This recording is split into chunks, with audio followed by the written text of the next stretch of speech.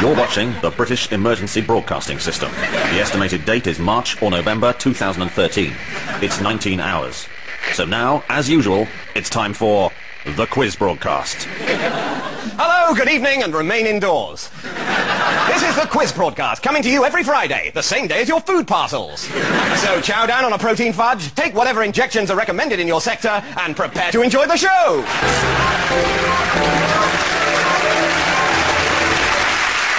Well, it's between 600 and 750 days since the event, but that hasn't stopped those of us that survive from enjoying ourselves. So let's remain indoors and say hello to our contestants. Hi there. Hello. Hey.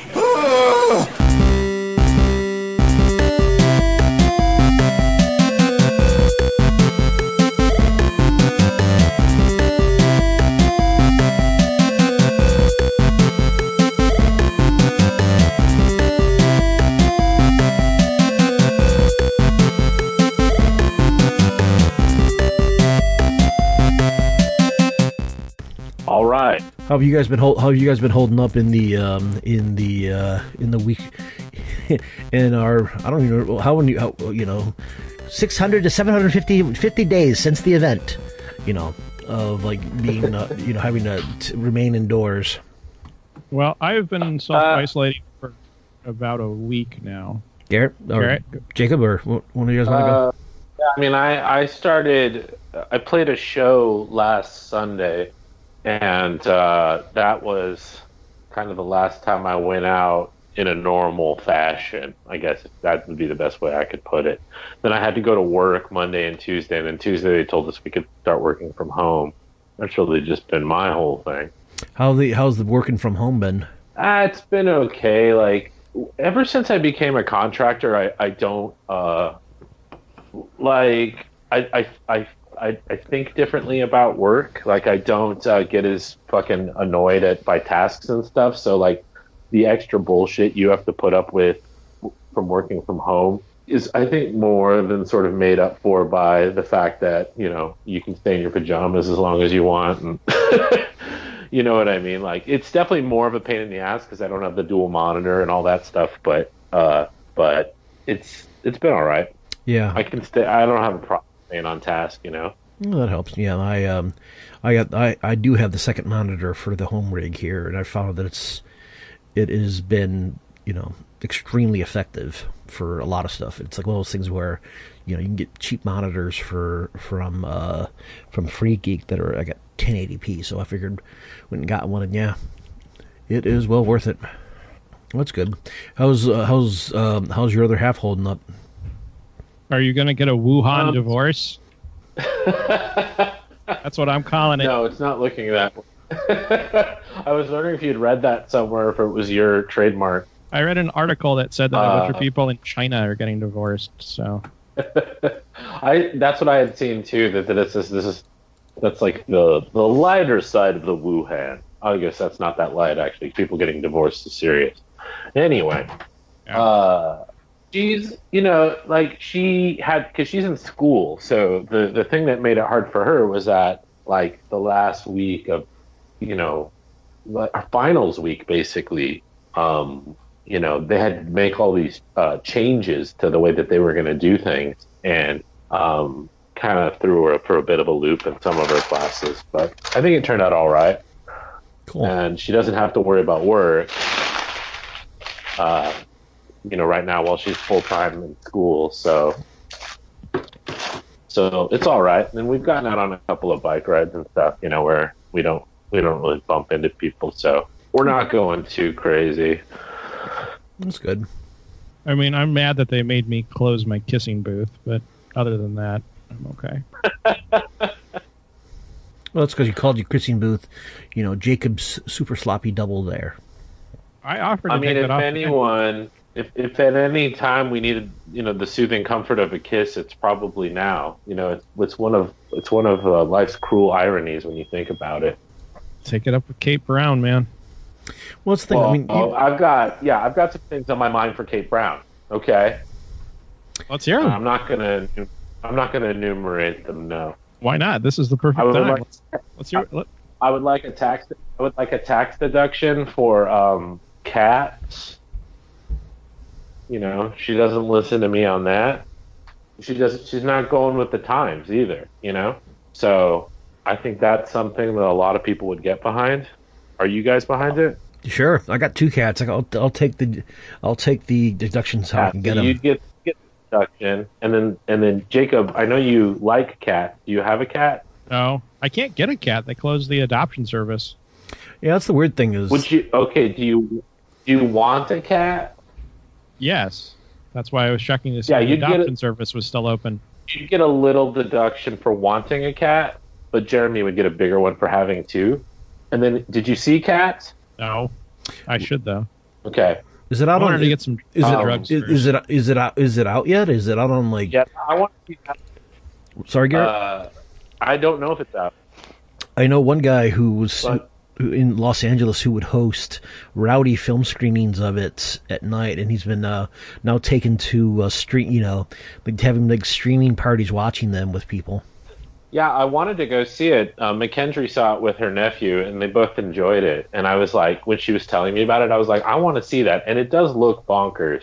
But I want to see it and like just let it be what it's going to be. And then I got so like kind of like skeeved out by the idea that it was just going to be full of people ironically enjoying it. And then that's why I didn't end up going to see it. But the point is, if you had seen Cat, there would be another small deduction for that. Just in the next 3 tax years, though. Hey, that's the plan I had going. I don't know why we're talking about deductions though. Shouldn't cats get Corona bucks? Should cats get Corona bucks? Yeah. You're gonna have to unpack this concept of Corona. Well, they've been talking about like just giving everybody, the amount varies, $500, $1,000. I think Bernie was calling for $2,000 per month as long as this crisis goes on. I think cats should get. I think $2,000 is excessive, but maybe half that, half of whatever the people get. I think that's great, but I think that this has nothing to do. This is sort of outside the tax structure that I'm trying to do this deduction business through with the help of our governor. But you're right. I do think that they should get Corona bucks, and maybe maybe more than everybody else. You know what I mean? If they've registered and all that stuff, I don't know. I mean, cats provide a valuable service, and we're learning that now. Just how valuable. Yeah, I finally finished the damn Catio, and those fuckers are going to enjoy it, even if I have to force them to. Nice. That's right. You've got grocery store clerks, you've got medical providers, and you've got cats. Those are the real heroes of the crisis. That's right. Hey, friends, Yep. I came up on video for a little bit. What do you think of that? Well, there you are. I'm turning my phone now. Boom. Big Matt Crispin energy. Yeah. Yeah, I do bear a strong resemblance to Matt Crispin, I know. I don't know it's strong, but it's definitely there. Yeah, well, when I see it, I'm like, oh, I look just like that guy. I don't feel great about it. Yeah, he's a bigger boy than you are. I think he's actually he's actually either my height or is like an inch or 2 taller. Yeah, he seems like he's kind of tall. Yes, he's the largest of all the Chapos. Although it's interesting how he's been just kind of like full on just full on just like black pilling himself. I'm feeling pretty black pilled myself these days, frankly. I mean, as far as this whole crisis goes, I would say physically I'm fine. I think my allergies are acting up, which is causing like a low grade hypochondriac panic. Right. Yeah, same.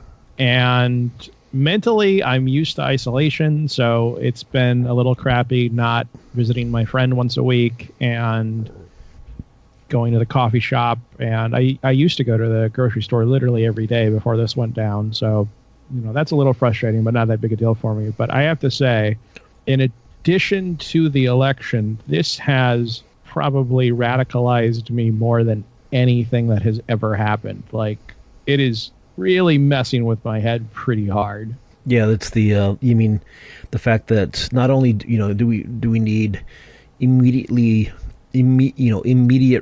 robust social democratic systems right now, we just need it would be nice just to have a functioning state.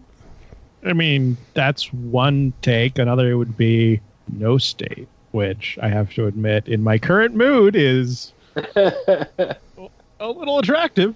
How do we do no state, though? That's the problem. Well, I'm sure there's a lot of libertarian podcasts that will fill you in on that one. But actually, I'm kind of curious. We've got two big old nerds right here. Garrett, as I understand it, you're pretty good at the numbers, right? You're a numbers guy. I'm an accountant, which is mythologized as being for numbers people. I mean, I'm okay. You're a numbers nerd, right? So I'm curious, what's your take on this situation, economically speaking? Are you in favor of the $1 trillion coin? What do you think about Corona bucks? Thanks for asking, Jacob. Let's see. The coin I read about years ago when they were first talking about it, and I think the coin is a sort of a strong arm tactic that I'm actually fine with. I would like to see the Democrats doing more shit like that. And it seems to me that like it could be contested in the courts, but like it does seem from the explanations I had read that there isn't anything unconstitutional about it. So yeah, go ahead with the coin as long as you're like you're really going to do something like a employment for everybody sort of thing. Something that really will help regular people and then stimulate the economy in that way. And then what was the other thing you asked about? The Corona bucks. The Corona bucks. I mean, yeah, sure. Why not? You know what I mean? Like, it should be as big as possible. I think it should probably just go to everybody. Right. And just tax it back from the rich people later. Yeah, there you go. That'll work. That works for me. And then I don't know. It'll do good. I don't know how much good it'll do. My guess is that most people will get their Corona bucks and immediately use it to pay down debt, to give it or buy. If they buy necessities, great. But I think a lot of people are going to try to pay their credit cards down, stuff like that, because they don't trust that system or they haven't heard that, they can get them frozen or whatever. And I don't know how easy it is to get them frozen either. Anyway, sorry. Bit of a ramble. No, that's what we're here for. Jeremy. What's up? You're a leftist theory nerd. What's your take on all this? Is this the dawning of a new age? It's the dawning of something. The problem is that because this happened... Can you hear the people sing? Well, singing the songs of angry men, yeah. But the problem is that it's like with all the people pushing for a rent strike to happen in a week's time. We're it's too early and we're too weak. Like there is a part of knowing when the revolutions are going to pop off is actually knowing when to trying to hold back on people, because wasn't something like even when they're like the people were ready to go to pull off the Russian Revolution, like I think like in the summer or something like that, and all the leaders were like, no, don't, just we're like trying to hold people back. It's like, yeah, you can't do it yet because if you do it when you're too weak, you get crushed. Sure, but on the flip side of that, as I understand it, a big part of why the Russian Revolution started popping off was because there were some very public examples of getting people. There were some very public examples of people being treated spectacularly unfairly and right. executed for no reason and stuff like that. And if we're in the same situation next month and people are suddenly in the hole for 1 month's rent, and they still have no way to get out of that hole, I have the feeling that's going to piss off a lot of people. Yeah, that's the thing. Is like, it's this thing. The other thing is like people say like violence is going to break out. Well, like we're already hyper violent. Like there are people like there are like hate crimes going on against Asian Americans now because the dumb shit in office keeps calling they keep wanting to be cute and calling it the Chinese virus or any Kung other flu. or any other garbage thing, and it's like shut the fuck up. But it's like well, part of it is like we're also a massively violent society, and we're individually violent, right? Well, no, this. But I'm no. I think we are violent at every level, though. Like at every possible level of strata, we are very violent people. But my thing is that, and I think Varn was saying something about this too. But it's like the problem right now is like the only two extra state organized groups or levels are like the military and the church. And it's like, you know, you have like all of these idiot militias who are running around and who are really heavily armed, and I don't know. Well, I mean, I would push back on that though, because you have essentially individuals being violent against each other. I honestly wouldn't count the stuff at protests. You know, every once in a while somebody gets put into the hospital, but that's about it. You have a fair amount of violence from the police, but that's pretty one-sided. And you have the ongoing terrible war machine, which is horrific, but not something that we ever see. What I'm talking about is mobilization of people in large groups who are doing things like, you know, pushing for rent strikes and being willing to violently push out people who are trying to, you know, evict someone. Right. That's the type of violence that I think people are talking about, and I agree that I don't see it yet, but I think we're a lot closer to it now than we have been in a very long time. Yeah. And I think rent might be the battlefield. You know what I mean? That might be the wedge in. Margot Black from the Portland Tenants United, she friend of the show. That was kind of her theory that we shouldn't focus as much on labor. Well, I don't know. I don't want to put words in her mouth, but she's saying that we are missing an opportunity by not focusing more on rent, or putting some focus on it at least. And Yeah. I think that you have more and more people renting, rent's becoming more and more ridiculous in any kind of attractive place to live. It just seems like if you could only get 10% of the population in the major cities fucking up in arms about it, I think you could get a lot done. I don't think it would take that much. Yeah, you were already. I mean, even I was. That's the thing. I've been. I don't know. I don't think I could call it completely isolating because I have been going out to make supply runs, and Sure. There was a couple days where I did stay at home completely, and maybe went out for a walk. Saturday before last. The Saturday before last, I was out, just walking, did my usual lap around, between here and MLK, and walked across the street by Ron Tom's, and the thing was fucking overflowing with a wedding party. What I'm guessing is a wedding party, because all the guys had they all had suit coats and white shirts on and such, and it was spilling out to the street. And this was on. Today's the 22nd. This was on the 14th, after all the schools are shuttering down, in this end. I think even after they finally went ahead and closed Disneyland. And it's Jesus Christ, people. I don't know. But I did. Oh, sorry. Go ahead. Well, like I said, I did that show last Sunday, and I thought, well, I'm going to go play to nobody, and probably walk out of there $6.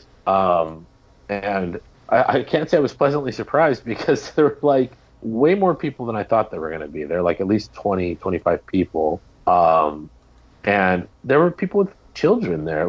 It tripped me out, man. I know that children are less susceptible to it, but I feel like the way that that's gotten out has probably made people behave more irresponsibly than they should have done. Yeah. So I don't know. Well, that's the thing. The thing about the kids is that it's not so. We don't, they right now appear to be. A good part of it is that, we're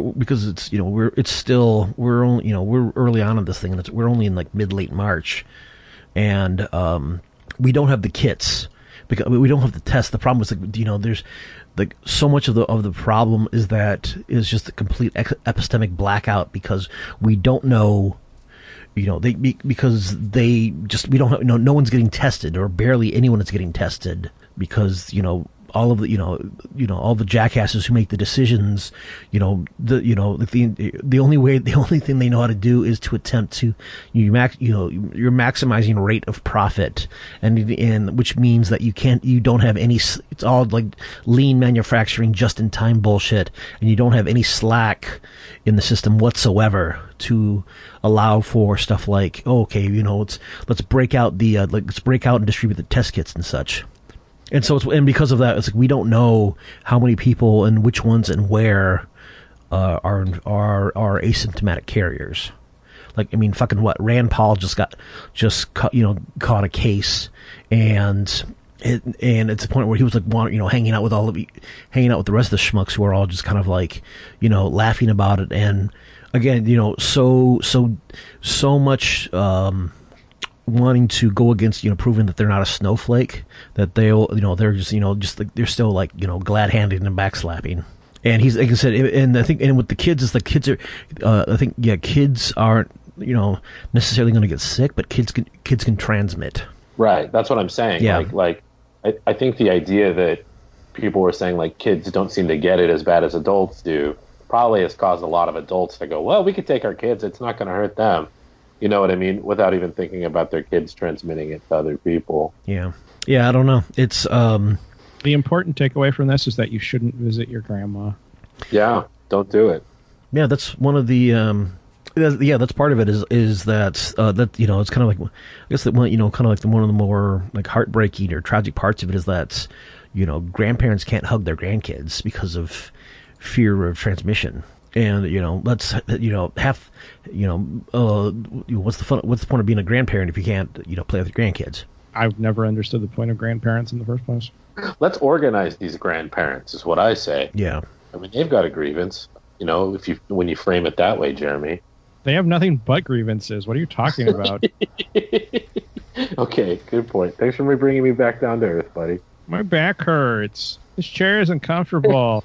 There are interracial people kissing on TV. To steal the Simpsons line. I'm thirsty. Ooh, what smells like mustard? But you're a lot of ugly people in your neighborhood. Oh, look at that one. Oh, my glaucoma just got worse. The president is a Democrat. Hello? I can't unbuckle my seatbelt.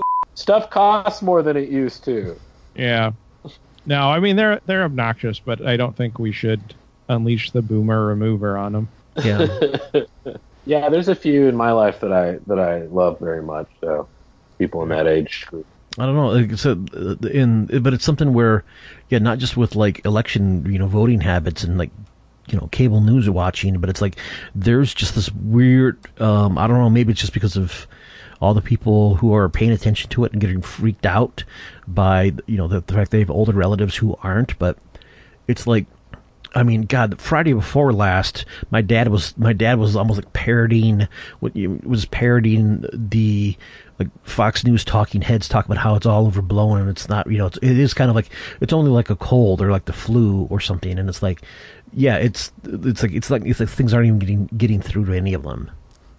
They're washing their hands at least, so that's something. But yeah, are we gonna have a mass? Or is there going to be a large number of deaths as Math Christmas is hoping for before the election? Are they going to the polls? Well, they certainly did on Tuesday, but I don't know.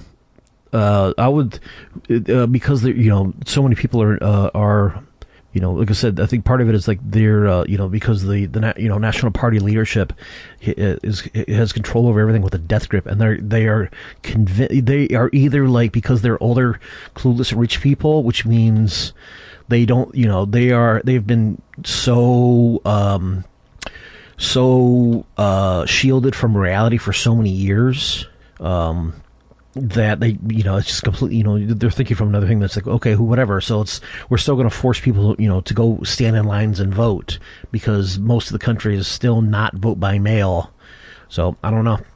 As far as that flu thing goes, I just want to mention that the flu is something that we actively fight against with things like vaccines. And if you count the amount as far as hospitalizations and outpatient visit goes, it's something like $10 billion a year to fight the flu. Yeah.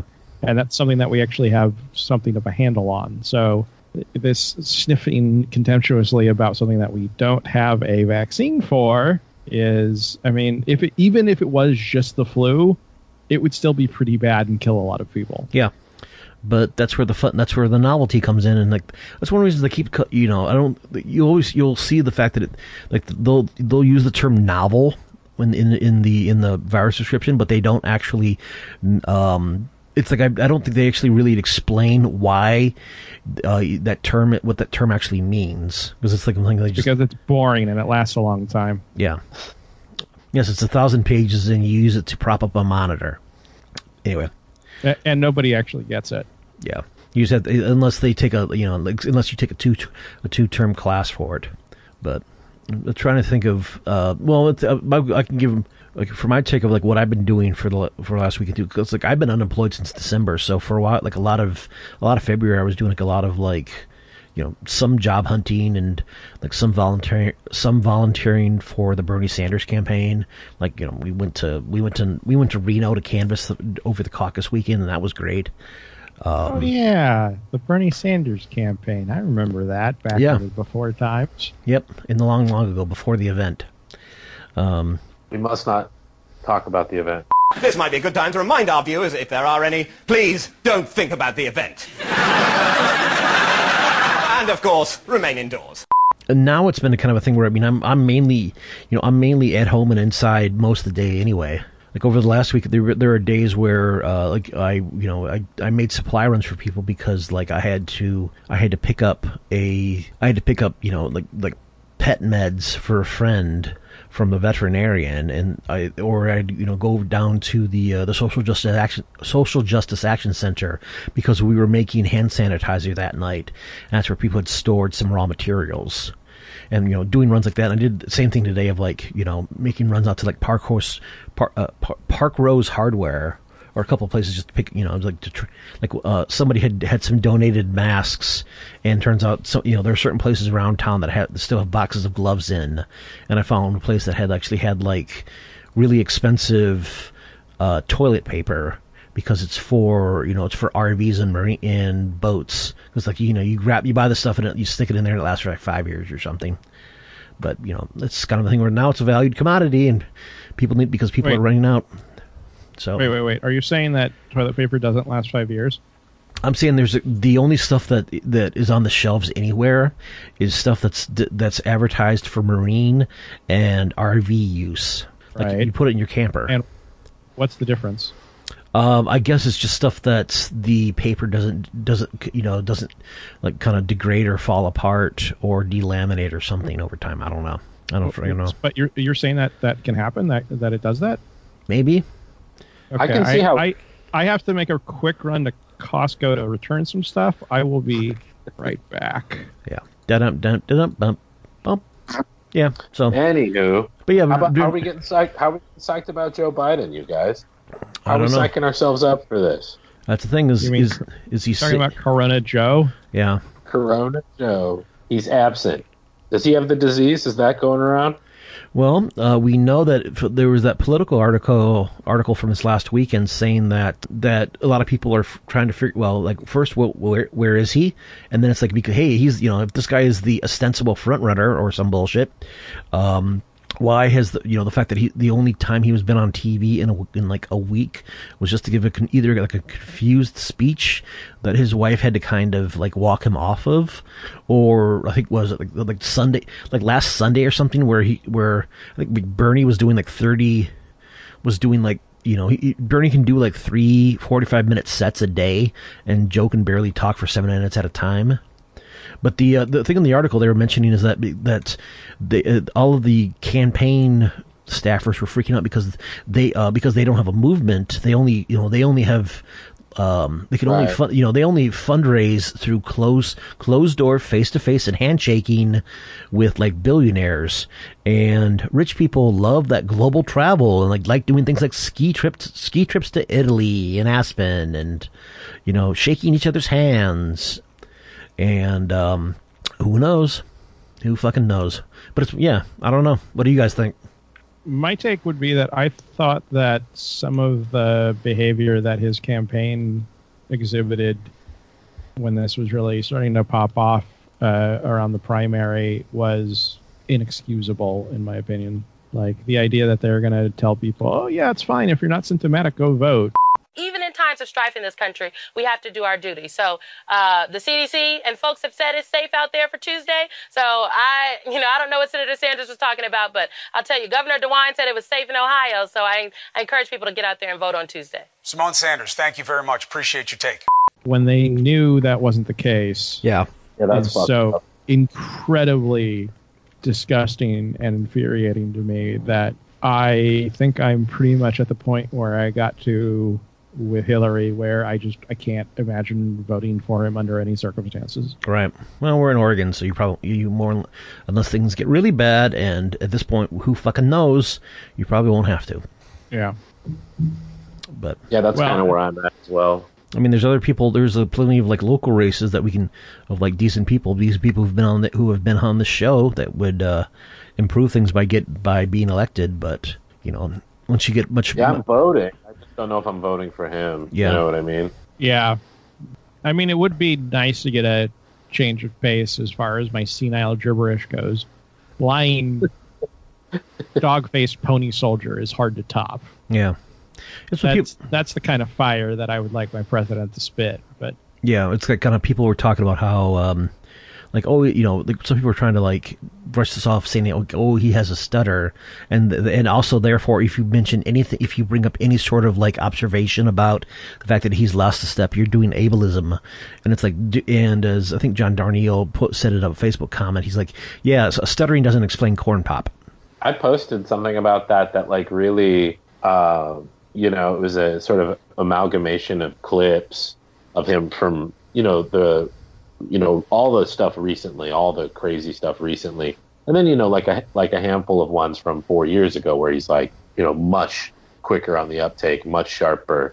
Mm-hmm. And that was really what did it, like, just really got me scared. It's like, and just being like, I can't believe, like, they're putting this in front of us. Like, this is a real choice. Yeah. It's elder abuse. And but I got a little bit hot with a family member about it, and I've kind of pulled the plug, like disconnected on that stuff a little bit ever since, because I hate fighting with family about it. Give me their Facebook information, I'll fight them for you.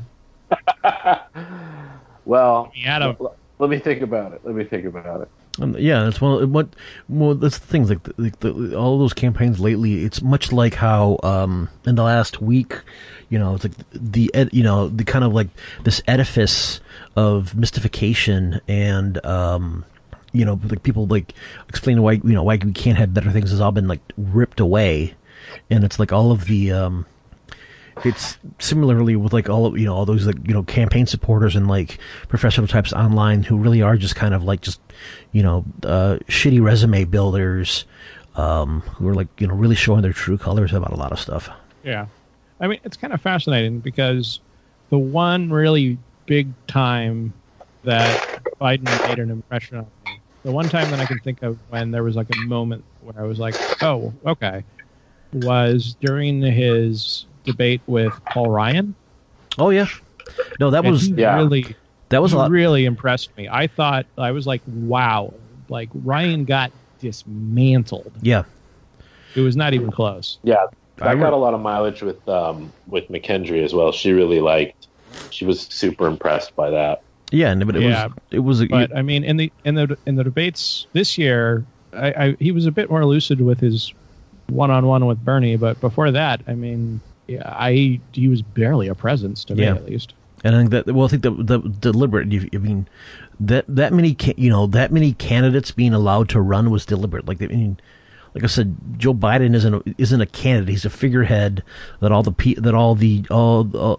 bundlers in the Democratic Party leadership, stuffed together and shoved in front of a camera just to scold the left and push back about it. It's kind of like I guess like. Going back to those, sort of resume stuffer people it's like, some of them have to have, I mean, they have political beliefs of a certain type, so it's hard to know, like, when their, like, sort of self-regard for their own paycheck ends, their sort of desire to, to enrich themselves ends and their sort of belief in this or that candidate. You know what I mean? It's like, because some of those people had to have believed in whoever, right. Fucking Michael Bennett or whatever, you know what I mean? Like you read about them. So but I don't understand like what, I don't know. When you say that the large field of candidates was deliberate, I sometimes wonder, I mean, because these are people with huge egos, you know what I mean? So, let's look at Bloomberg. Yeah. Yeah.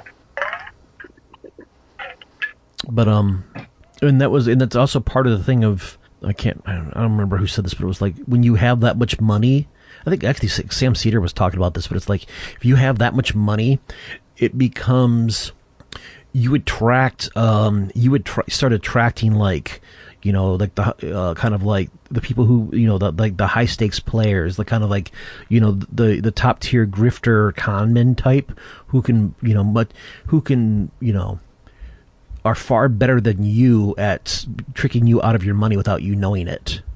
And they're very, very good at getting hired and getting slotted into places. They don't actually, they're completely incompetent because, actually being able to do the work that's secondary.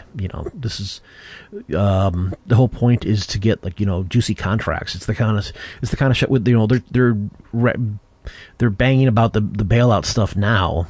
And it's like all of the idiot companies that all want, billions in bailouts, and they're all, even though they're already like massively hyper profitable. And it's like the same thing. Except those companies, at least you have people who actually are pretty good at something. But in the campaigns, it's kind of a thing where, and this is a vaguely unfocused and rambling thought, but it's like, they have so much. It's like Bloomberg. He has so much money he can't. Because he's been shielded from any. It's almost akin to like why stand-up comedians, once they get enough money and fame, because they're pulled out of the ecosystem that keeps them sharp. And so they lose the ability to, they just become comfortable rich people. They lose the ability to, they lose their handle on it. Buddy. What's that? Tell that to Tim Allen. That guy never lost his edge. He did get his show continued, I think, and on a different channel.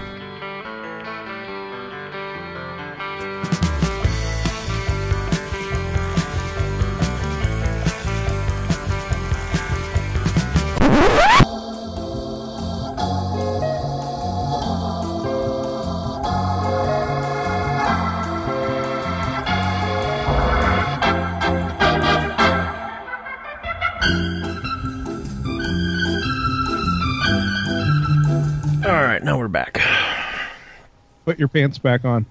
Hell, I'm. You're gonna remember what now? We're in. He's saying, "Put your pants back on." I'm like, no, we're in uncharted new waters and dark new. Dark new. Got a poor connection. Evidently, you've got what? A poor connection. Oh, I don't know how long this will last. Oh, okay. Actually, you're coming through okay, but anyway. Unless we sound bad or something, but so we're in wild new pandemic times. It's like I'm truly gonna become the the guy who goes back to just wearing shorts all the time. Weather is freakishly nice. It snowed like 9 days ago, and in the last few days it's been like in the mid 60s and sunny. Damn Skippy. The weather's been great. Nothing to. I won't be including the weather in my complaints to Kate Brown. But that's about all. Yeah, that's we did do one of the things that we have done during the week was a bunch of like DSA and local people did a big kind of, I can't remember what the hell's the name of it. There's a term for the kind of like a Brazilian style street noise protest with pots and pans. It was a protest, kind of like a noise making protest. But it was a caravan because we couldn't, just demanding rent freeze now, end debt, or a bunch of different things, abolish ICE, all that kind of stuff. But because you can't really meet up, we did it in cars. It just covered the cars with posters and slogans and such. And on Friday afternoon, met up by the Lloyd Center and just drove a big loop around the city. Like went downtown and looped around a little bit, and then went as far out as like 122nd, and then back up and around. And just honked horns, and people had pots and pans and a couple some megaphones to yell stuff at. And yeah, it's like if you search for the no COVID capitalism tag on various social networks, you'll see people were posting stuff about it, and like we entertained like a heck of a lot of people, and actually had like a, it was like a just a rare, it was like just this rare nice moment for the last week. We only yeah, it's kind of an idea, and even got on the news. I think there was a Coin TV KOIN TV, the news report, cameraman there, one-man cameraman, and had to was also interviewing people and holding his own boom mic. And so we talked to a couple, the two DSA chairs, who were sitting on a car festooned with signs about it too. So maybe we made it on the news. I don't know. And it's like, let's hear it for that wave of honktivism, which happened in San Francisco today. No, either San Francisco or Sacramento, because I think a bunch of a caravan of folks showed up at Gavin Newsom's house to make a lot of noise and to start demanding rent freezes and ending ICE raids and actually letting people out of jails and because it's people are held in jail just because they couldn't pay $500 worth of for bail for a speeding ticket or some bullshit. So I saw somebody got arrested for $100, which is horrifying. Yeah, maybe they should try driving through these politicians' houses. That would get their attention. Yeah, that is. If they don't, well, that's month 2 stuff. Though. Yeah, don't want to jump the gun. Gotta crawl before you can walk. It's like Jeremy was talking about earlier.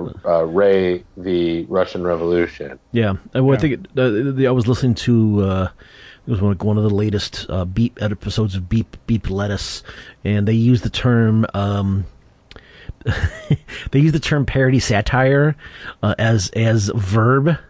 As in, hey, maybe if some of these elected types, aren't gonna start listening to demands, maybe somebody should, parody satire them. I love it. Pretty good. Yeah, that was pretty good.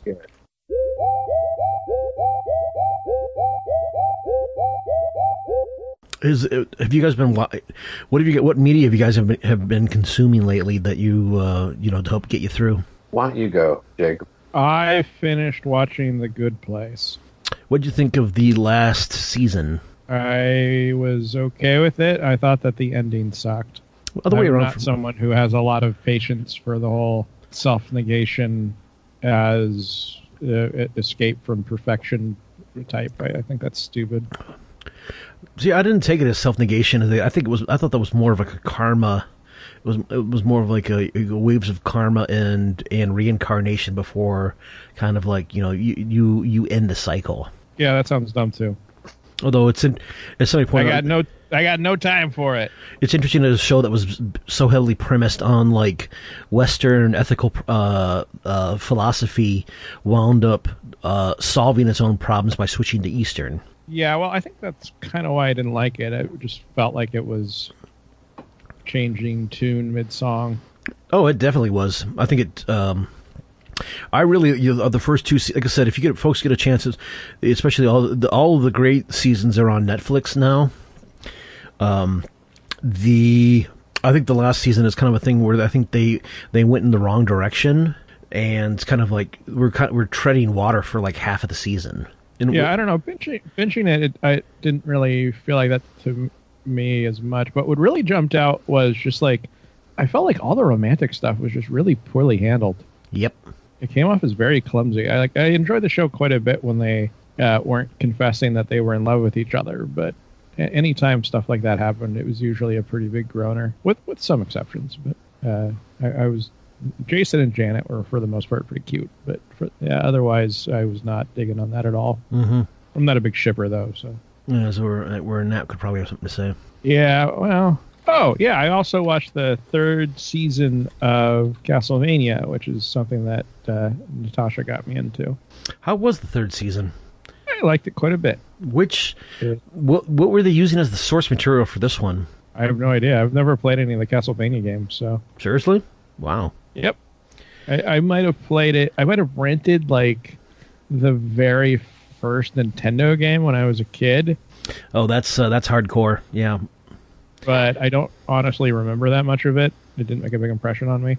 I was way more into the DuckTales Nintendo game. So yeah. I can say that they have so far based none of the 3rd season on the DuckTales Nintendo game. At no point does Dracula go to the moon. That's unfortunate. I think I kind of like I would watch like the first couple seasons, or at least, well, I'd have them on like the second monitor while I was playing like Civilization or something, and they seemed like okay, but I don't know, it's like this kind of weird. At some point, it was like almost like weird, like, it looked like they were doing their own version of like Full Metal Alchemist or something. I don't know. It wasn't.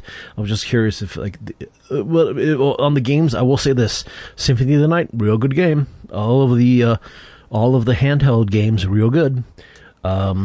Bloodstained, really good. But it's still good. Garrett, what have you been digging on? So the show we've been mostly watching lately is Nashville, and I'm really surprised to say I enjoy it quite a bit. Well, good. What is it? I don't know anything about it. It was on a major one of the major networks. CBS wasn't it for a while? Yeah. It started on one of them and then ended up on CMT, Country Music Entertainment, or television or whatever. Mm-hmm. And it's like a drama, but like kind of like this might be. Is Melrose Place before your time, Jacob? I never watched it, but yeah. They did like a new version of Melrose Place, right? So like 5 or 10 years ago, I think. Yeah, I didn't watch that either, though, so that doesn't help. I mean, so when I say it's kind of like something like I don't know. It's basically like a family drama. But, like sometimes there'll be some soap opera-y elements to it. Like the drama's a little bit heightened at times. So sometimes it's really true to life and kind of poignant, and it shows you how the country music industry in Nashville kind of, I think, realistically works. And I find that pretty interesting. And there's people who play songwriters in it, so there's lots of good music in it too. Right. And but it's not a musical. No, there's tons of music, not a musical, and it's like there's a lot of shipper stuff, as you said, in this, and I often don't care about it, but I'm astounded it's getting more and more bonkers as time goes on, and I'm astounded that even as it gets more and more bonkers, I'm not like, oh, what a waste of time this is. And it's definitely a bubblegum show, but that's mostly what I've been watching, and then we'll watch a movie here and there. I finally saw Harold and Maude. I'd never seen that before. Oh wow! Really? Yeah. Because Nashville originally was a Robert Altman film from the mid '70s that is supposed to be like top notch, like one of his best. Even though I think it's almost like 3 hours, and Harold and Maude is definitely from that same era. Even though Hal Ashby did it, yeah, right. When are we going to get a Harold and Maude TV show? That's what I want to know. They doubtlessly have pitched it. Gritty reboot. Yeah. This time, full nudity. You see. Yeah. Hardcore. Yeah. I can run it on, Cinemax. There you go. The speaking of Ruth Gordon outlets, one of the things that I did get is she did a film before. It was before Harold and Maude, around the same time, called Whatever Happened to, what is it? Was it Aunt Alice? Let me check out what it is. She did a film called in like 1969 called Whatever Happened to Aunt Alice, which is kind of like bridging off of Whatever Happened to Whatever Happened to Baby Jane, which was she played the housekeeper, the newly hired housekeeper to like an old rich woman. And the rich woman stayed rich because she kept hiring domestic servants who had, and then like wringing them dry for their savings or investments, and then bumping them off. And Ruth Gordon is effectively the protagonist who gets hired there to figure out exactly what's been going on. And she's great in it. But I'll watch that. Yeah, I was gonna say I'm not. I would recommend it because it is like old people stuff. Well, it is no. It's have aliens or explosions or dinosaurs. I don't care. What about having old women murdering each other? I'm listening. It was in a sub niche at the time called Psycho Biddy, where there was like a series of like a 70s thing, 60s too, 60s and 70s. Yeah. There was a lot of them where I think Shirley is it Shirley Jones or Shirley Williams? I don't know, one of the two Shirleys. The Shirley, the Shirley from the Poseidon Adventure, not the Shirley from the Partridge Family. What's that? Yeah, that one. But it was like Oklahoma. Yeah, but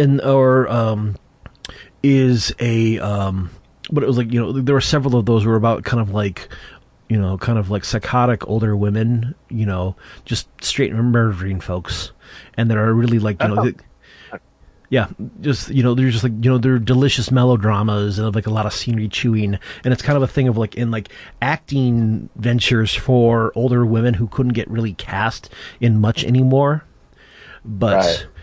There's still like whatever happened to Aunt Alice was great. It was one of the ones that I watched. So yeah, what'd you think of Harold and Maude? I really enjoyed it. It's one of those movies that the people who love it so much, and I just had never seen it, and I knew what it was about, but I didn't know what it was going to be like, and like the fixation of Harold, has with death. And just how grim it could be at times. Like, I was also a little stoned when I watched it, so it was like some of those. Okay, they were when they made some of those, like some of those suicide scenes were like, like kind of rubbing against the grain for me a little bit. But I really enjoyed it. It was bizarre. I mean, it was so hard. I looked up Hal Ashby after that and realized he was the same person that did Being There. Yep. And then that made Harold and Maude make more sense for me. Being There is like one of my favorite. I love that movie. Being There was the one it was the one film that I hadn't seen until the last couple of years, and it's like, wow, this is, again, because the film itself is like 40 years old now, and the book is even older, and it's like shockingly relevant. Right. But it reminded me of Alan Greenspan a little bit. You know what I mean? Maybe that was just because he was he the Fed chair? Did the guy become the Fed chair in the thing, or some sort of? I don't think. Yeah, definitely. Well, I mean, the one guy was president. One guy was like a power behind the throne billionaire, and I don't know if there was a Greenspan type, but it was definitely you had like clueless, rich, and powerful people who just were in the state of constant projection of stuff onto the sky. Right. It's a movie for our time, just like They Live. The world is finally really ready for They Live. Yep. And if movie theaters were open, or we could hold mass gatherings again, They Live was one of the things that I wanted to screen as like DSA film night or something. It was like, and what was the other one? Matewan. John Sayles' Matewan. Oh yeah, that's a great movie. You want to be treated like men? You want to be treated fair? Well, you ain't men to that coal company. Your equipment, like a shovel, a gondola car, a hunk of wood brace. They'll use you till you wear out, or you break down, or you're buried under a slate fall, and then they'll get a new one. And they don't care what color it is or where it comes from. It doesn't matter how much coal you can load or how long your family has lived on this land. If you stand alone, you're just so much shit to those people. You think this man is your enemy? Huh? This is a worker. Any union keeps this man out ain't a union. It's a goddamn club. Now they got you fighting white against colored, native against foreign, holler against holler. When you know there ain't but two sides of this world. Them that work and them that don't. You work. They don't. That's all you got to know about the enemy. Which I've never actually seen, but it's the kicker is like it seems like such a terrible name, because it's almost like, unless you know the place name, it's like, no, we call it like the battle. I mean, yeah, I guess the Battle of Blair Hill, or the Battle of Blair Mountain, or something else is a bit catchier. But it's like 1987 James Earl Jones. People, come on. Right. Well, the interesting thing about that movie too is that John Sayles did it for pretty cheap, so the film stock looks like it's 70s film stock. So even though it's from 1987, it looks like it's a movie that's 10 or 15 years older. Yeah, that kind of tripped me out a little bit. Golden Era, that's a good movie. Golden Era Hollywood. Yeah, I got that at Movie Madness. So if and when that ever opens up again, they have it. Yeah, that's the. Yeah, So yeah, but also a brief aside on Harold and Maude. I first saw that when I was 11, which was both probably a little bit too young to fully get everything, but also it's like one of those very one of these very famous of like, even like back then I'm like, oh my god, this movie is for me. And of like, there's like this dark, weird kid, and like I think the two scenes, like the ones, I think the two of the suicide scenes, the one of the hand chopping where he could just completely stone faced, he chops off his own hand and no sells it to the person he's talking to, completely deadpan, and the one where he does the self-immolation one, where I remember just watching it the very first time and just couldn't stop laughing at it. It was pretty wild. Yeah, and it's I had no idea to expect that from that movie, so it tripped me out. Yeah, and it was I saw it at a summer in the rec center of a summer campground of a family vacation in like 1987, 1988.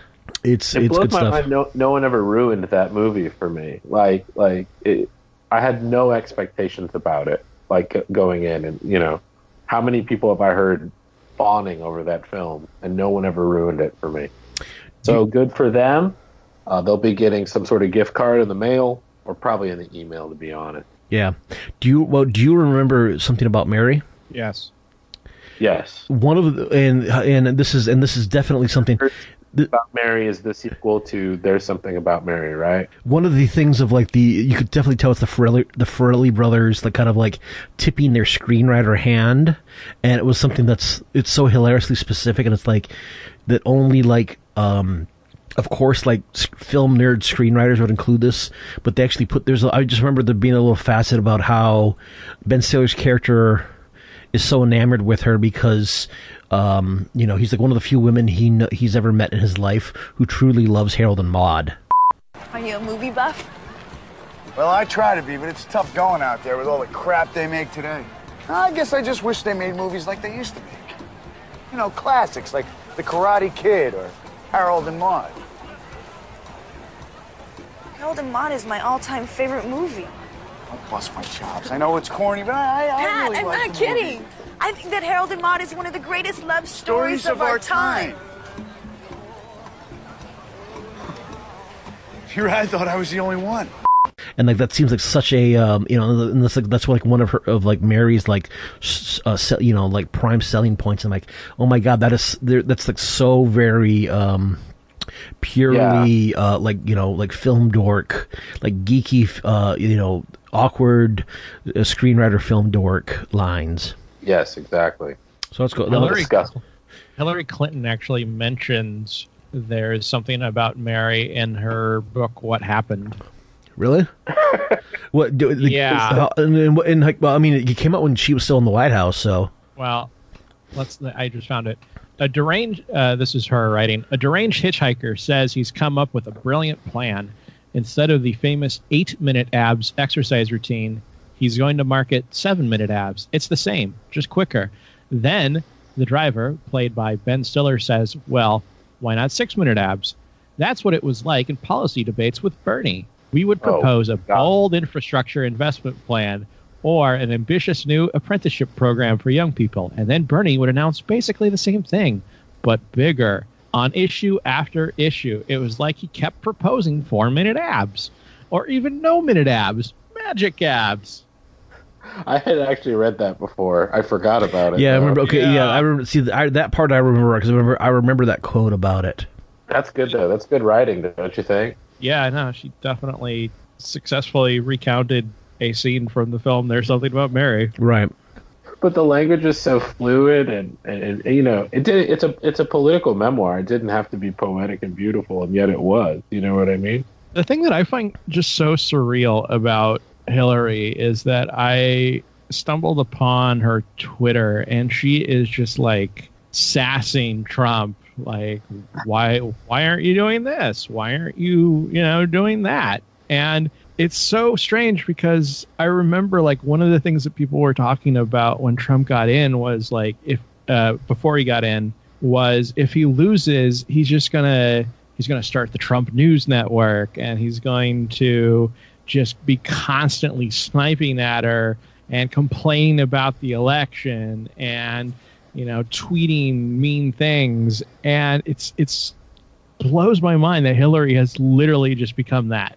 Like, she spends her time sniping at Trump on her Twitter. She's starting a podcast, and she's just carrying on and on about how the election is illegitimate. It's the exact same thing that people were afraid of, just in the other direction. It's amazing. Yeah, that's a trip. Yeah, she's on a sour grapes tour for sure. Wild. Yeah, that's the part of the thing of it was going around that it was like her, either her personally or her campaign people were the ones who were giving the Warren campaign all of the most absolute worsts, like information and advice. But well, it shows. Stuff that I've been watching. Let's see, we watched. My partner had never actually, I can't remember, had only barely seen and didn't really remember Oh Brother, Where Art Thou? So we watched that last night, and it's still, it is still great. Definitely worth checking out. And I didn't realize until I was just reading through either the IMDb trivia or the Wikipedia notes, like exactly how much like Papio, Charles Durning's character, Papio Daniel, really was based on a real life Papio Daniel type, radio politician from the time. How do you do, ladies and gentlemen, and hello there, boys and girls. This is Governor W. Leo Daniel of Texas, speaking direct from his 88-year-old governor's mansion in the friendly city of Austin, the capital city of beautiful Texas. Right. Like I said, his claim to fame is he was the one person to ever defeat LBJ in an election. So, and he did have a radio show where he would write copy and had on like an old timey band and all sorts of stuff. So there's that. Other stuff we watched. We finally watched The Lion in Winter. Like a great film from like 1968 about Henry II that stars, Peter O'Toole. Peter O'Toole, who looks like he's in his mid-50s, yet was like only like 36 at the time. And like, what's her name? Not Catherine O'Hara. Catherine Hepburn, yes. And who else is it? And also in a very, very young Timothy Dalton, where like his voice is like 2 octaves higher than it is now. You beat him down in every war.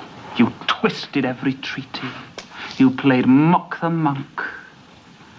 And then you made him love you for it. I was there. His last words went to you. He was a loving man, and you've learned nothing of it. I learned how much fathers live in sons.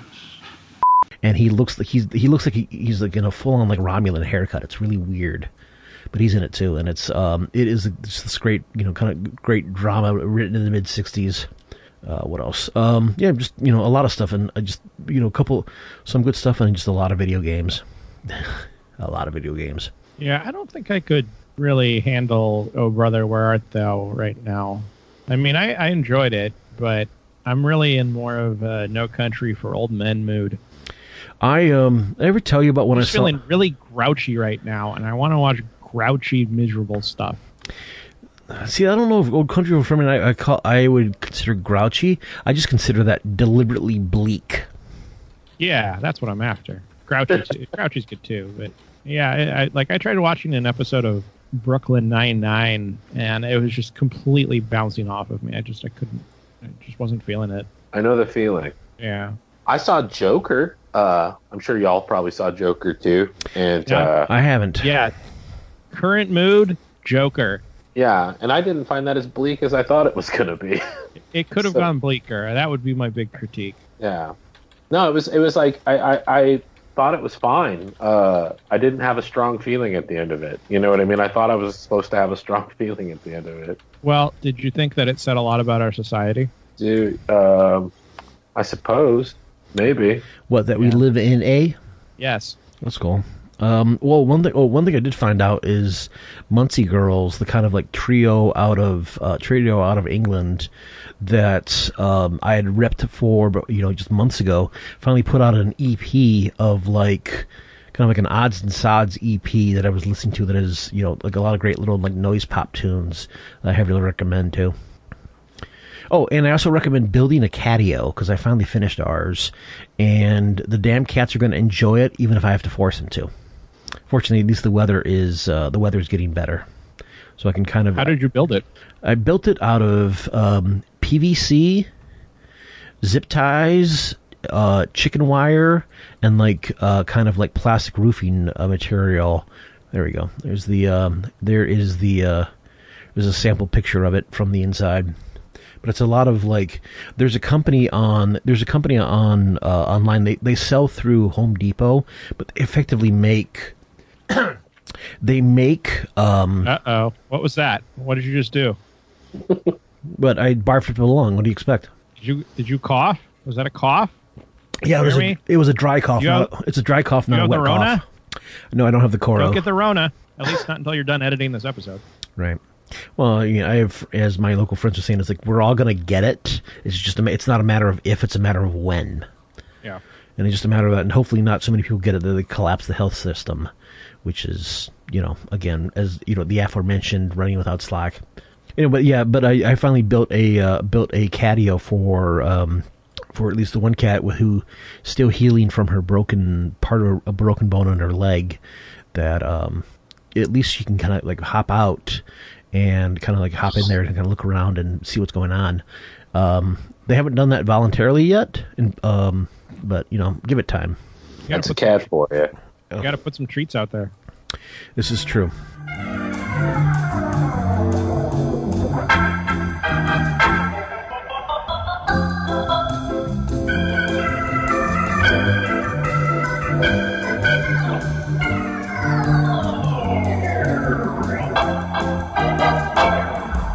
All right, well, we've been going for a little while. We covered everything from, loose language, whatever conversation and bullshit. And I wanted to think because I just wanted to check in with everybody because it's like a thing where like we all have to. This is our life. This is how we our lives are. We talk about how like media was everything and oversaturating all aspects of our life. Well, even all of our interactions are hyper mediated through the spectacle now. But word up. So, but I think this sucks. I don't like it. Let's go back to the way things were before. That's what I said. Yeah. No, there's no. Let's try not having diseases. Yeah. Yeah. We'll see. I don't know.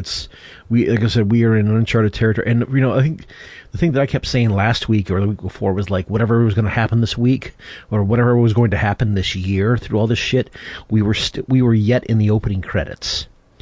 I don't know if we still are or if we're like, we're still following in like the first act or something. I think, no, we're definitely in the first act because it's kind of a thing where at least. Yeah, definitely.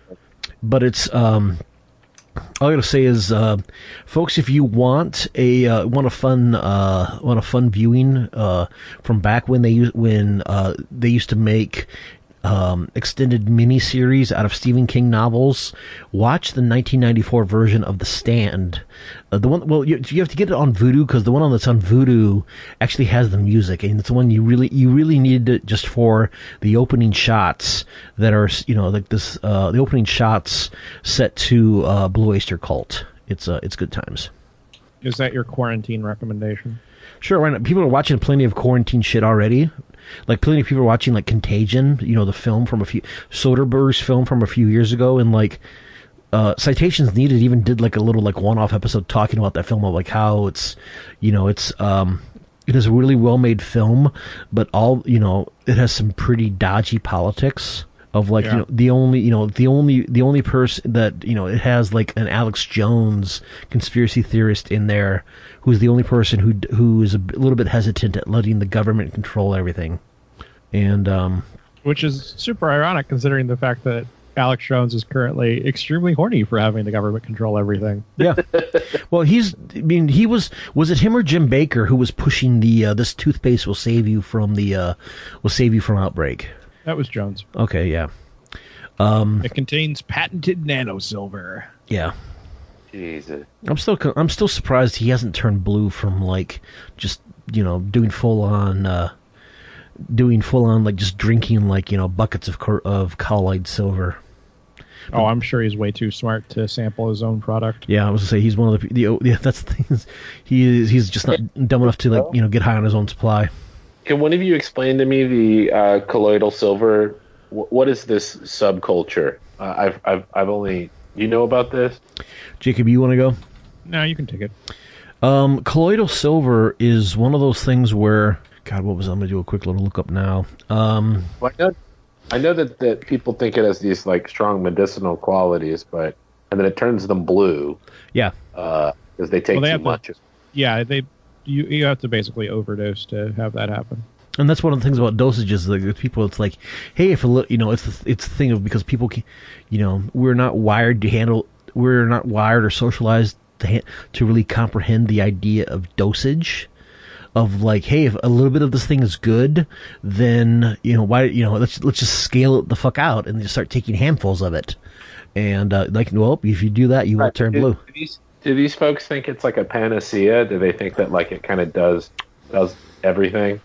Thickens your hair, makes you more vital, puts the pep in your step. Well, here I'll give you this little slug line that becomes if you search for colloidal silver on DuckDuckGo, and one of the first results pops up. Colloidal silver is a popular alternative therapy. Its advocates claim that it's an effective treatment for all sorts of infections and diseases, ranging from the common cold to cancer.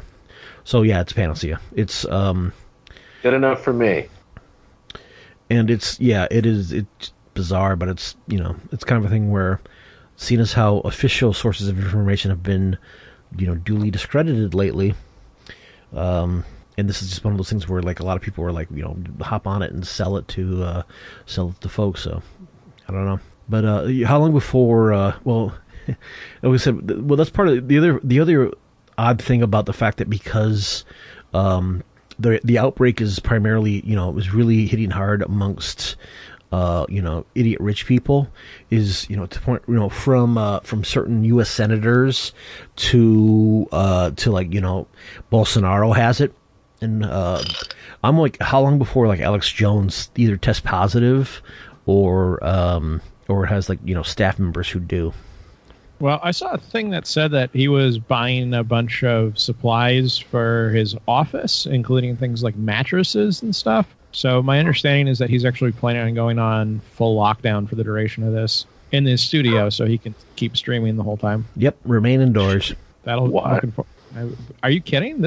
I'll bet this is a boom season for him. I just said wild. That's all I said. Oh, I thought you said why. Sorry. No, I think I understand why. I think. Jeremy, we should seriously think about like selling those food buckets. Oh God! What did Baker get? Baker got sued for something like in the last week, didn't he? What did he get sued for? I don't know if he got sued. I thought he got warned. Hang on, let's check. Let's do some real time lookup. Jim Baker in the news. Jim Baker, 11 days ago, CBS News. Televangelist Jim Baker sued for selling fake coronavirus cure. Oh, okay. And yeah, I thought they just wagged their finger like they usually do. Oh no, sued by the state of Missouri. Okay, on Monday, this is CBS News, dated 12th of March, 2020. On Monday, the Jim Baker Show and 6 other companies were warned by the U.S. FTC and the U.S. Food and Drug Administration to stop selling unapproved products and treatments.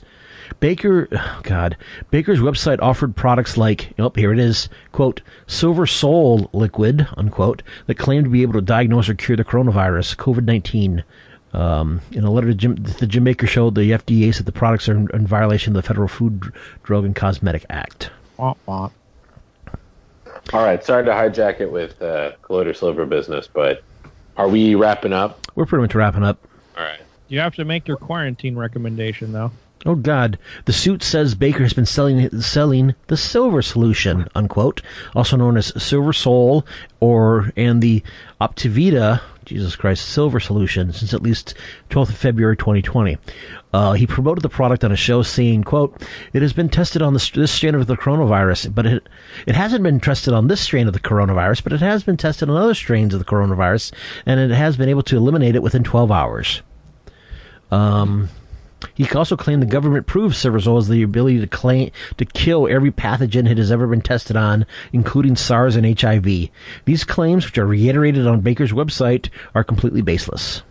So, yeah, all the best people are out there. I'm telling you, man, like, we're missing out. There's so much money to make. Did you guys know that Harold and Maude, if you watch it on Amazon using our coupon code, will actually cure the coronavirus? It's true. All right. Well, do we have any final parting words? No, wash your hands, I guess. Yeah, you know? Folks. Yeah, I was gonna say, if you have join a local solidarity and mutual aid network, join Symbiosis, join DSA, get hooked into a network, and because like this is, I mean, part of why this is like how information and training is getting changed, because and it's also how, like, because a lot of the way that we've structured our the way that the people in power have structured our entire society over the last decades has kind of been shown to be, completely illegitimate and insufficient for handling basic life. And I think it's kind of a thing where, like, on the Worst Year Ever podcast, like, Robert Evans, one of the hosts, who actually now lives in Oregon, which I did not know, was talking about how it's like, yeah, it's, start supporting solidarity and mutual aid networks because we're all we're got for the at least the short term.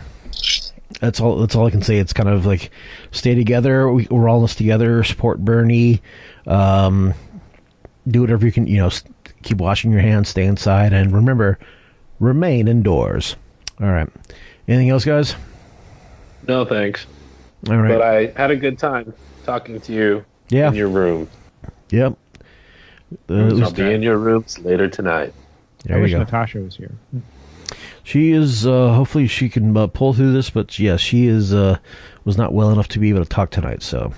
Yeah, no, I get it. Yeah. Yeah, right. I'd like to hear from her. Yeah. Yeah. If you can, folks, check out Natasha's podcast, Meta Machina, spelled METAMASHINA. That's how you spell it, isn't it? Let me do a quick check. Meta Machina. You'll find it. We have faith in you. Yeah, Meta Machina. Three Harpies. Show notes. Meta Machina. Three Harpies podcasting about genre fiction. Yeah. Nat moved to Arkansas to move in with her grandmother, and has been kind of laid low lately. So we're wishing her all the best. But other than that, all right, guys. Thank you for being up for chatting tonight on our, otherwise obviously action-packed Sunday night, and we'll see how it goes. But anyway, yeah, stick together, everyone. Look out for each other. All right, take care, guys. Yep, take care. Yep, good night.